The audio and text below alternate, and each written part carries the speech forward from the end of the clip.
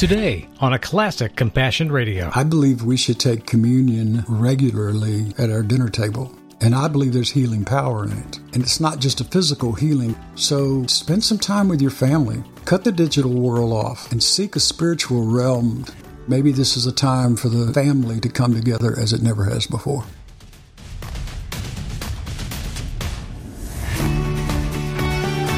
Hello, friends, and welcome to the Daily Journal of God's Work in and through God's people all around the world. This program is all about frontline faith. And if there's any doubt about it in your mind, after 2 years of COVID pandemic and a new war which threatens world peace, let me remind you, you're now on the front lines of faith, whether you want it or not. Truth is, we have always been there, but we haven't always felt like it. What does frontline faith do? Well, first of all, it prays.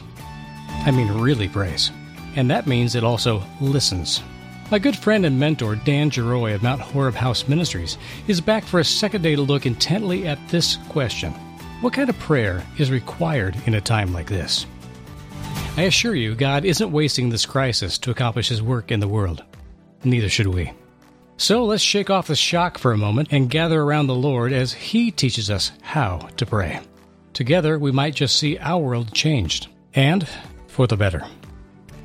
As I mentioned on yesterday's program, today's guest and my dear friend Dan Giroy passed away this week from a long battle with kidney disease. And that means Dan and his wife, Ann, are very much on our hearts. What he had to say in this interview is still incredibly timely, and we need to pay attention to it. And of course, I want to honor my great friend and mentor. I think you'll be inspired by what you hear today. Now, I can't make a great theological case for this, but I believe Bethany was his most favorite place. This is where he went to get away. The family kept an apartment above the garage or something for him. I don't know. I mean, but he would tell the disciples, yep, we're going to Bethany. Get your sandals on. We're going to go a couple-hour walk over here to Bethany. And when he was in Bethany, it seemed like he was just at such peace. And my question to you and your listeners is, where's your Bethany? Because I believe this is a place... Does everybody have a Bethany? No. Should they? Yes. I believe we need a Bethany. Okay. And it's at that place where we can still our minds and still our hearts, our emotions, and listen for the divine whisper. Not listen to the dark whisper. We listen to that every day. Yeah. But listen for the divine whisper. And I believe when we're in that posture, then we can really communicate with our God maybe as we never have before. There was an old Assembly of God pastor one time I heard say prayer should be 95% listening and 5% speaking. Most of us don't approach prayer like that. We approach prayer like, God's an ATM machine in the sky, and we want to make a withdrawal. I don't think that's really what prayer is all about. We like to ask God a lot of why questions. Job did the same thing in the book of Job. He asked God 17 times, why? Why? Why?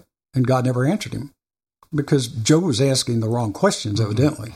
Or would never shut up. Maybe he was always asking why. I ask why, but when my son had cancer at 15 and they say, you're going to have to cut your son's lung out, the surgeon, I ask why. Well, I didn't get an answer. But the question was, how are you going to choose to live your life in spite of what's happening? You see, that would be more of the correct question that God would address. I worry, though, about that turn of phrase, in spite of. In our language, we use that as a placeholder. Even in the face of difficulties, do this anyway. But the word spite's in there. And I think a lot of people get stuck in that we literally make that choice, the right choice, to do something different, but we still reserve this right to resentment. I resent that I was forced to have to make this decision. And we don't even release that choice to God to say, I'm obedient, but I'm not really joyful about it.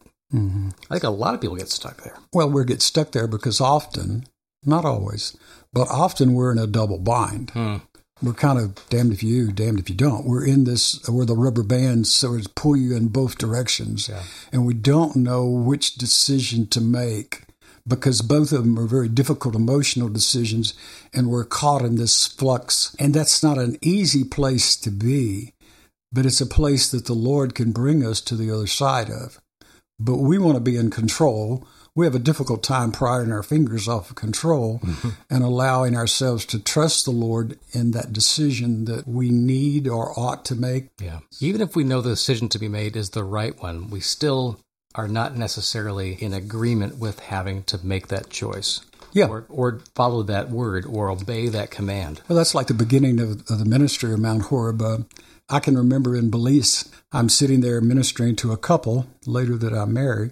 We're just having this wonderful time with the Lord, and the Lord's bringing all this wonderful truth and healing and exposing lie-based thinking. It's about 2 o'clock in the morning, and I'm sitting there, and I'm going, well, thank you, Lord. This was a beautiful time to spend with this couple and feel your presence here. And then my spirit man, my sense, whether if it's audible or just in my head, is that the Lord said, I want you to do this. And I kind of looked around the courtyard and I'm going, do what? And this word, this ministry, this prayer ministry came to my mind. And I'm going, okay, I'm processing a little bit of this slowly. And I said, are you asking me to do this like full time? Yes. Well, the first question out of my mouth was, well, who's going to pay the bills? You know? And that was really the birthing of this ministry back in 2002. Do we trust him? You see, at that point, I didn't trust the Lord because for every month for the last 32 years, I got a paycheck. Yeah. And all of a sudden, if I retire early, I don't have a paycheck anymore. And it was kind of unnerving that I would have to pry my fingers off of control and allow the Lord to provide for me. And then, Psalms 23 came to mind. The Lord is my shepherd, I shall not want. That became my prayer. We don't pray the scriptures anymore, but that became my prayer. And all of a sudden, I find myself not in a double bind, but in a decision that I would have to make, whether I wanted to continue on my mission field of public education, or if I wanted to do what the God of the universe was showing me to do. And I made that choice. And so today, after 20 years, I'm still doing the same thing, whatever God wants me to do. You and I both work in ministries where it is completely dependent upon the favor of the people and God's work in hearts and lives to make the ministry possible. Mm-hmm. And we serve him that way by trusting that he will, in fact, work out the details. I've had that discussion a couple of times with people who are close to our ministry, that because we're a communications ministry, if we don't communicate well and people don't respond to it, they stop giving, right? Yes. And we have no opportunities then to do the further part of our ministry, which is to interact with and support and encourage ministries around the world and introduce our listeners, our partners, to people who are on the front lines of faith. The truth is we're all on the front lines wherever we are, but it was brought to my attention that, the coronavirus is an existential threat to your ministry. I thought, I feel that because it seems like it. I mean, if the economy goes south and people don't want to spend money on things, and of course, discretional giving is the first thing that evaporates, right? And I thought more about lie-based thinking. I don't want to lie to myself about God's goodness or his intention for me. He said to me 2 years ago or more, don't give up on what Compassion Radio is. That I have a plan for it. I want you to step into this thing and take risks. Don't try to play it safe. And Sandy and I did. We laid our lives on the line and said, okay, it's time to step up and go into this. Of course, we had no clue what might befall the world. We just knew that it was the right thing to do because to stay outside that would have been crushing to us in being disobedient to the Lord. So we're at his mercy right now, as are you. I want to say that by way of acknowledging this is not about us. By way of acknowledging this is not about us. Partners that give each month to support this ministry and the projects that we do around the world. I want to be about them. But even more than that, I want to be what God's about for them. I don't want to be afraid or lead falsely and preach a word that I'm not following myself. I don't want to act out of fear, but I also don't want to be presumptuous that I know what God's saying about how to act and just put on a bluff to just fake it till we make it. I want to know what God has for us as the Floria family, as Compassion Radio, as part of the kingdom around the world. I want to know this. And I don't want to waste a crisis. I don't want our listeners to waste a crisis either. So let me get down to the brass tacks, Dan. How do we respond in the crisis, even if we have no experience before in stepping into spiritual warfare and into the joy of the Lord when things are difficult? My analogy would be like trying to play a violin. I cannot play a violin, but yes. I watch people who play violins on this wonderful stringed instrument. Now, I could learn to play the notes. I could learn the mechanics of that. Yeah. And it could be the same score of music that maybe James Kelly, the great Celtic fiddler, is playing. They would be the same notes, but it wouldn't be the same music. It wouldn't be the same song because I'm not an accomplished violinist. Yeah. He teaches concert pianists how to play the Celtic fiddle.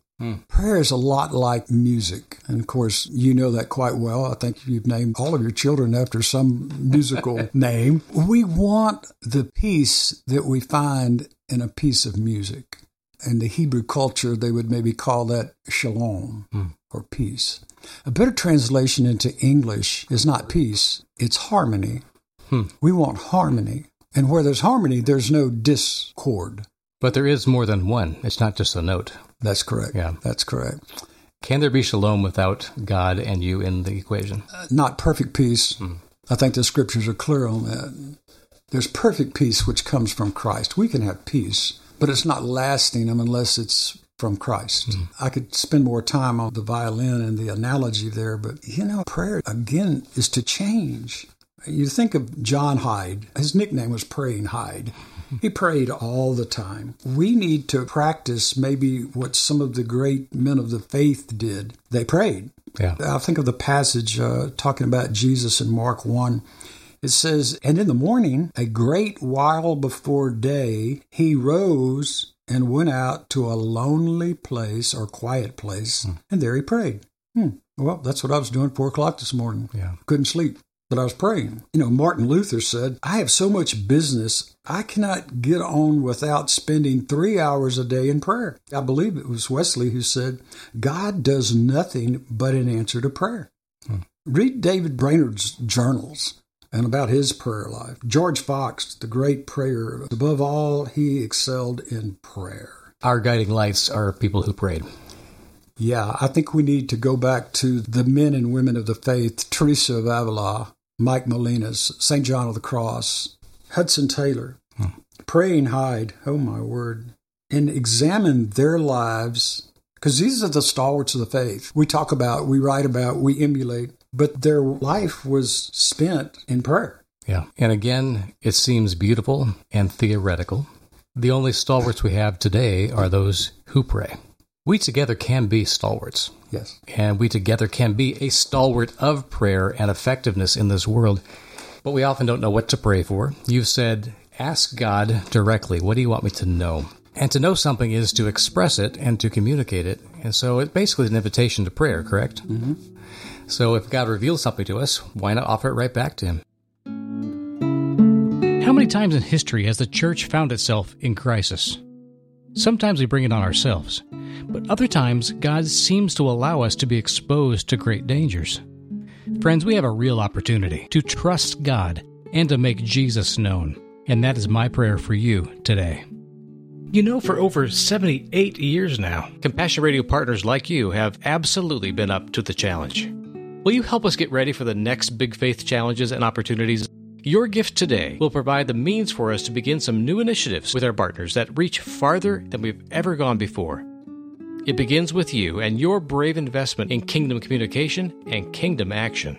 We're focused right now on the current crisis in and around Ukraine. I saw refugee and servant alike shiver in a vicious blizzard that struck the first week of March. They were very much alike in one important way. They were absolutely determined to survive this ordeal and to redeem what their lives have become. We need to follow their example. Will you help us today? We have blankets and food to buy, tanks to fill with gas, and medicine to help them survive the days ahead.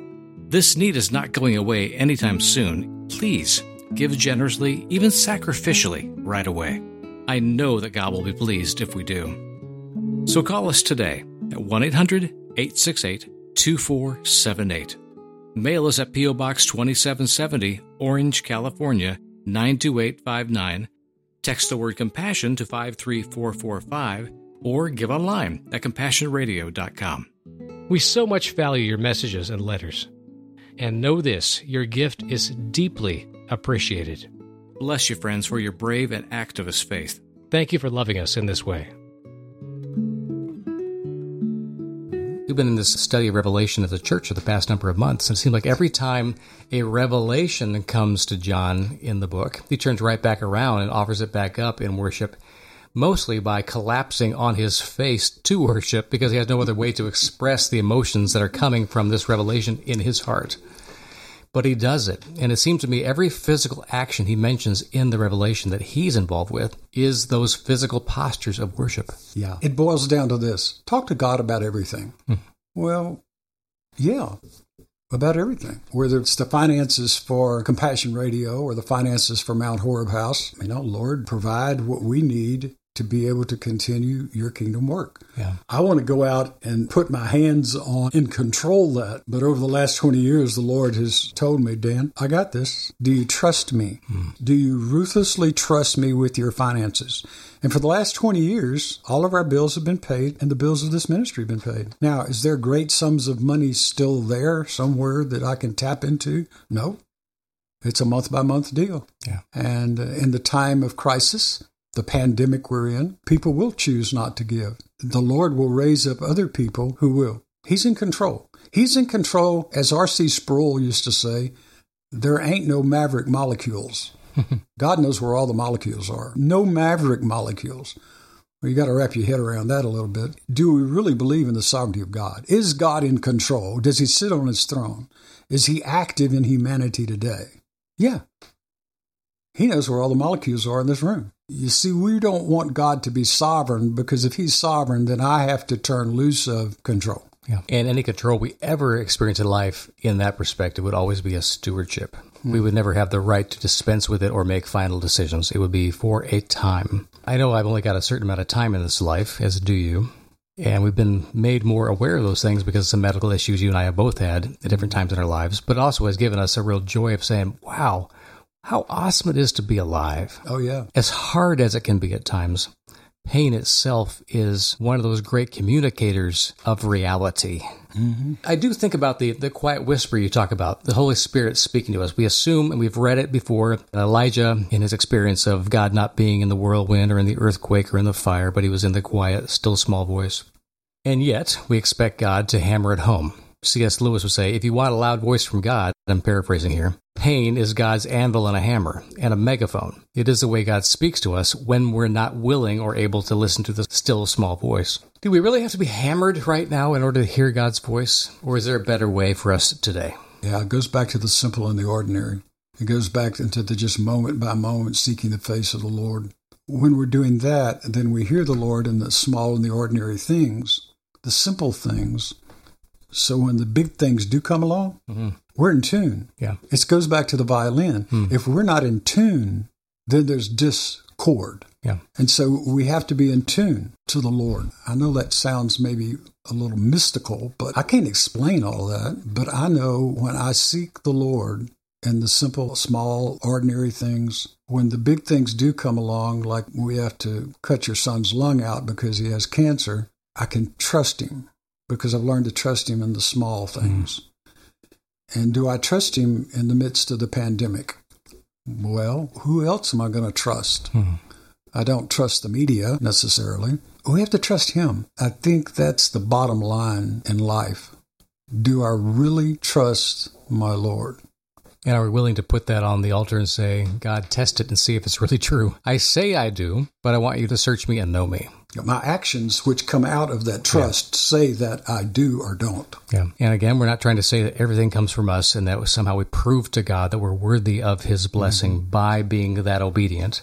We are talking about being in him and him in us. Your ministry, Dan, is about the power of prayer in action, and you do it all the time. We've been at this conversation for almost an hour now. So over the course of the programs that will be broadcasting this, we've been kind of hinting at getting to the place of where prayer actually happens and transforms.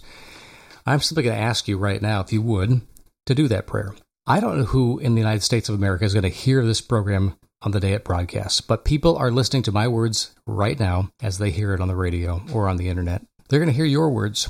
And this is a divine appointment opportunity here. God has put people in front of these speakers to hear these voices. I believe that God wants them to hear his voice through your lips. So I'm going to ask you to be brave right now and pray over those people you haven't met, but are seeking the Lord and hearing your words and say, yes, I want to know God like that. Would you pray for us? Sure. Papa, Father God, we come before your throne of great grace, your throne of Hesed, of loving kindness, which is better than life. And help us to pry our fingers off of control, whatever it is, and relinquish that control into your nail-pierced hands and into your loving heart. Help us to just sort of climb up into your lap and play your violin for us so that there truly might be harmony in our lives and not discord. And do help us to ruthlessly trust you for the loaf of bread that's not in the store, for the things of life that are important to you. I pray a hedge of protection around those who hear this, that your powerful angels with swords drawn protect those who listen.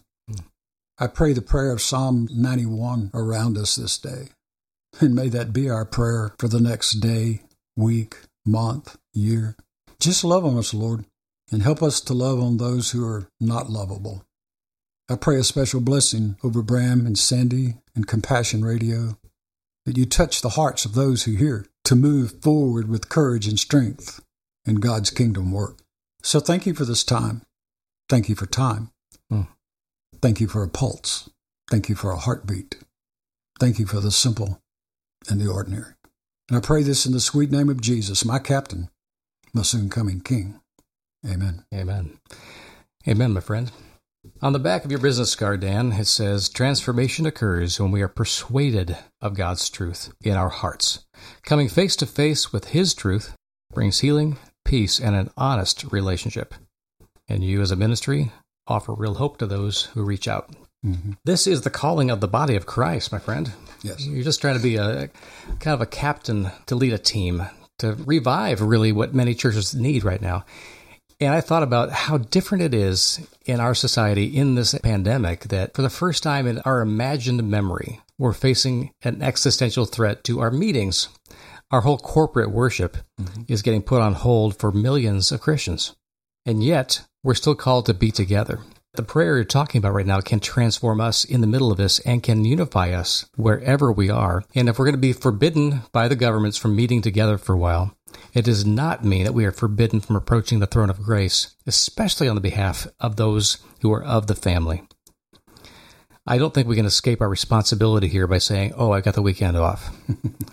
This is a call to arms, spiritually speaking. I'd encourage all of our listeners out there that if you can't go to your church this Sunday, go to the throne. Spend time in your family together. Pray for your pastors. Pray for the people that God brings to your hearts and minds, and make it a point on your knees in your own living room to do something special in the weeks to come that will be unique in your experience of Christianity. It will be a new thing for a lot of people to do this kind of intentional intercession.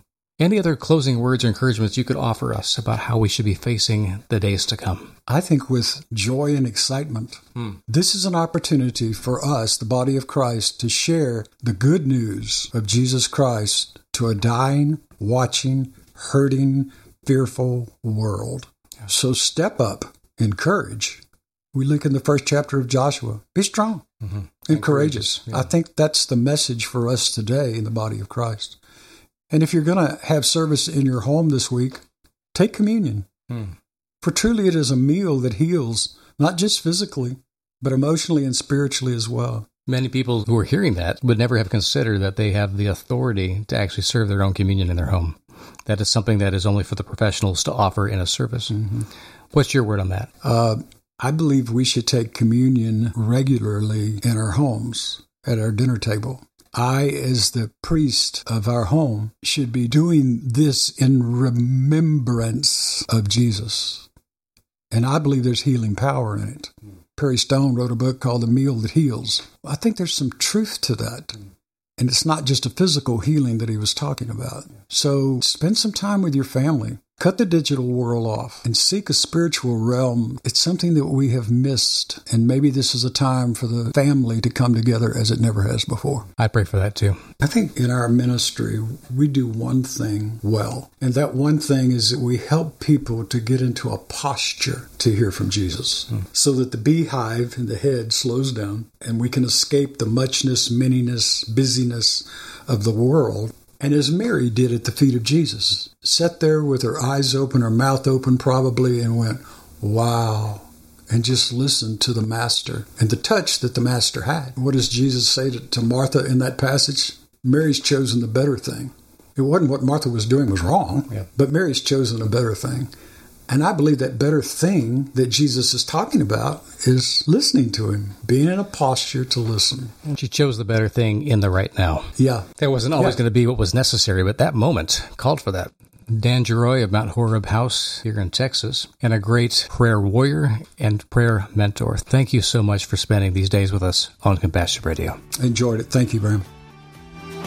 I could not express to you how much I've appreciated the mentorship and love of my dear friend, Dan Giroy. Home safe this week after a long battle with kidney disease. I pray you have a mentor as gracious as I did, or that God will bring you one soon. Remember that this broadcast and our current relief project for the church in Ukraine completely depends upon your generosity. Our toll-free number is 1-800-868-2478. You can also send your gifts by mail to Compassion Radio, P.O. Box 2770, Orange, California, 92859. God bless you, friends. Join us for the next Compassion Radio or online at CompassionRadio.com.